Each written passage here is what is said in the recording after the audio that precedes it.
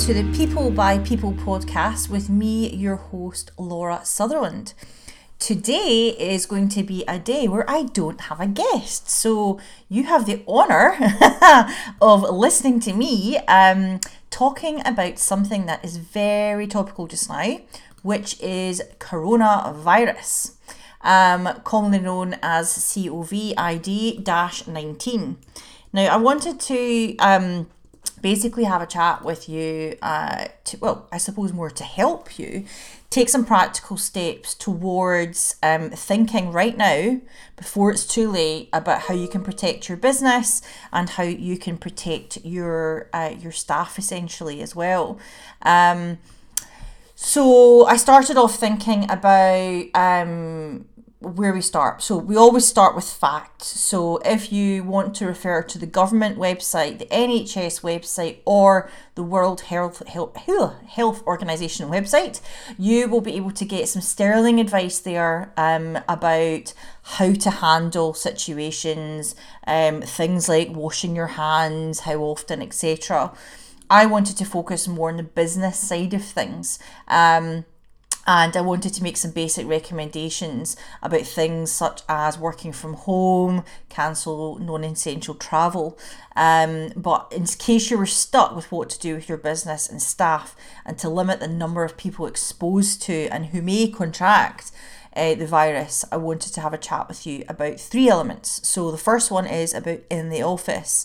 So one of the things that I suppose in times of anxiety or frustration, people really need leadership. So it's really important that there's clear signs of leadership and that there's a calm approach to how your leadership team is going about handling the situation.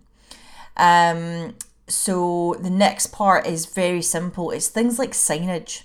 So you should really be signposting things like wash your hands, how often to wash your hands, and then also obviously providing the products for basic hygiene such as hand washing, tissues, and obviously things like bins for hygienic disposal as well. And also, if you wanted to go a step further, you could have thermometers for temperatures for heads. As somebody told me yesterday, that now everyone that comes into their office has their temperature taken. So the other thing that has been recommended has been deep cleaning. One of my friend's companies, Tracy, she runs a company called Microshield, and she has been inundated with businesses. So she describes Microshield as the Ghostbusters for germs. So she uses a sort of dry spray technique, and basically it's fully hygienic. And basically you could go away and come back the next day. Actually, I think it's only a couple of hours, and your office, your boardroom, etc., everything like your phones and your keyboards and everything will all be essentially hygienic for you. If you don't want to do that, then obviously regular cleaning of doorknobs, work surfaces, keyboards, phones, and obviously the provision of antibacterial wipes would be very useful. So procedures and information as well to tell staff about the symptoms, what if they have any, what should they do, and you must be quite clear about the information that you're giving them, and also certain of the facts, and not to spread misinformation, which is quite common in times when people are scrabbling, why people have to self-isolate, or, it kind of gets construed into they must have it, so they have to stay behind closed doors, and that's not the case.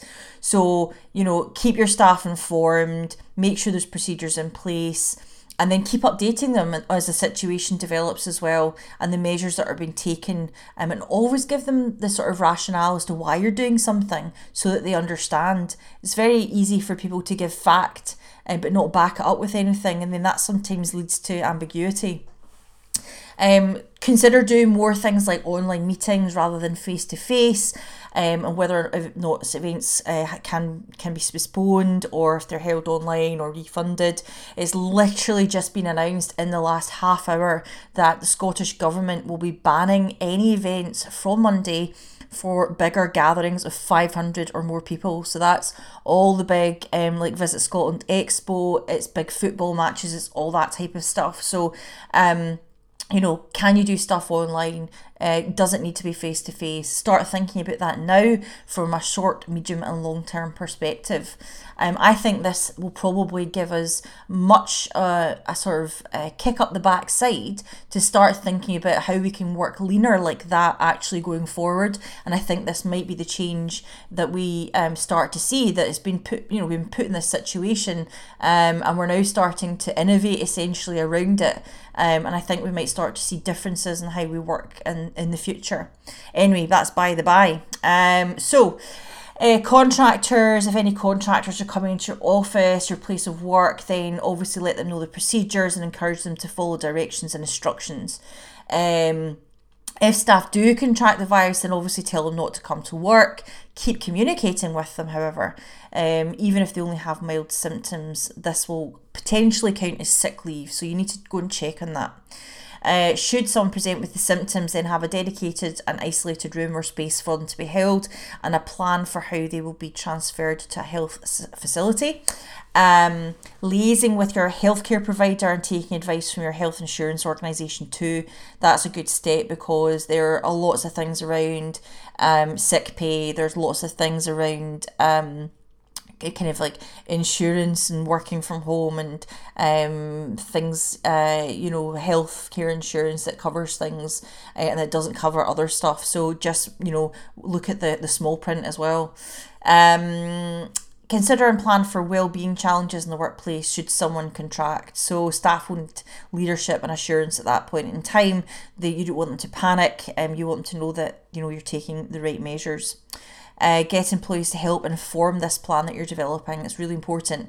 And then communicate the plan with everybody and test it as well, just in case there are any gaps. And then share the learnings and learn from others. That's important. If you've seen, there's really good examples on LinkedIn. In fact, something that I'd already included in my blog post about working in teams and how to cleverly do that. Share learnings with other people. That's really important. But communicating regularly so that staff know you're on the ball, they know what's happening and when it's happening is really, really important. And I really believe that the communication industry has a huge part to play right now to make sure that everything is absolutely clear, that communication is completely effective, and so that businesses, staff, organisations across the country are absolutely clued up as to what's happening. Moving on to the next part. So if you have to self-isolate, or if your organisation has asked you to work from home, then there's a couple of things, or actually 8 things to consider here. So do you have things like, is your work in the cloud? Is it in a system? Can you access it remotely online? Or if that isn't possible, if you have server issues, then you might have to consider a different server. You might have to consider shifts for online working as well, if that's the problem, if your server's struggling with the amount of people logging on at the same time. These technical aspects, go and speak to your IT consultant or your IT department. It's important to get that right. Setting up Slack or WhatsApp groups for teams to be able to talk and work together from home is important, so they don't feel isolated themselves and cut off from the rest of the workforce. Set up check-in and check-out procedures.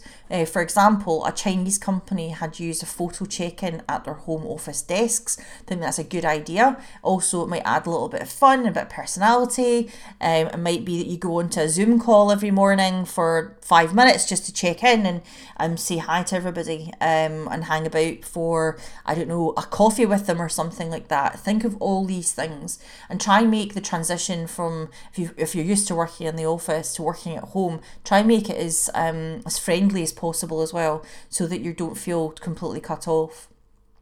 And what tech is available for staff to take home? What do they already have at home? What's their own stuff? What's your stuff? Is it laptops, PCs, Macs? How will everything work? Timesheets as well. I use an app called Toggl. It's free for me, for one user, and it does the job. But for bigger organisations, what sort of timesheets are you using? If at all, do you need them? Do you not need them? Something to consider. Test your processes and systems before making this formal. That is absolutely key. Having daily and regular check-in times with staff on Skype or Zoom. Ask for end-of-day reports so that you know work is being done, that people are being connected, that nobody has any problems. Make sure that you've got their best interests at heart, and it's not just for have you done the work, because it works both ways. And then, do you need a guidance booklet for the teams? Things like how to stay focused, break away from the screen, well-being, don't hunch over your desk, etc., all that type of stuff. All these things about working from home, I know about because I've worked from home for a couple of years now. And although we're far away from knowing the sort of wider impact of the virus in the UK, we must also start to consider scenarios, risks, and also make plans for the recovery. So what might that look like? How long would that take? You need to act out the scenarios so that you're thinking of it from a strategic point of view. And then shift working was something else that I mentioned in my blog. If you split into teams, possibly will vary, obviously, depending on the structure of your staffing, but you could be taking shifts. You could be rotating the teams and also using different locations as well, because this will limit the spread of any potential virus to staff and therefore limiting the potential to close the business. And essentially, at the end of the day, limiting the effects of business as usual, which is a drop in turnover, drop in clients, etc. You need to think from that point of view. So, as I say, NHS, government and the World Health Organization websites are the best place to go for advice and guidance on the major things in terms of health. This was very much a quick podcast to give you some ideas, things to think about right now, because if you're not thinking now, you're not planning ahead. If you're not planning ahead, then you might be caught out. Have a look on my blog. If you want to go to aura-pr.com, I've got a lot of stuff on there in the last couple of days. A couple of things from the coronavirus. There's some stuff on there in crisis communication as well, if you find that you are in that situation. And obviously, feel free to get in touch with me. It would be amazing if you could give me give this specific podcast a share, because it might help other people. There might be people out there that don't know what they're doing and they just need this little bit of help. So please share. Obviously as well, I'm going to ask if you could please to obviously subscribe.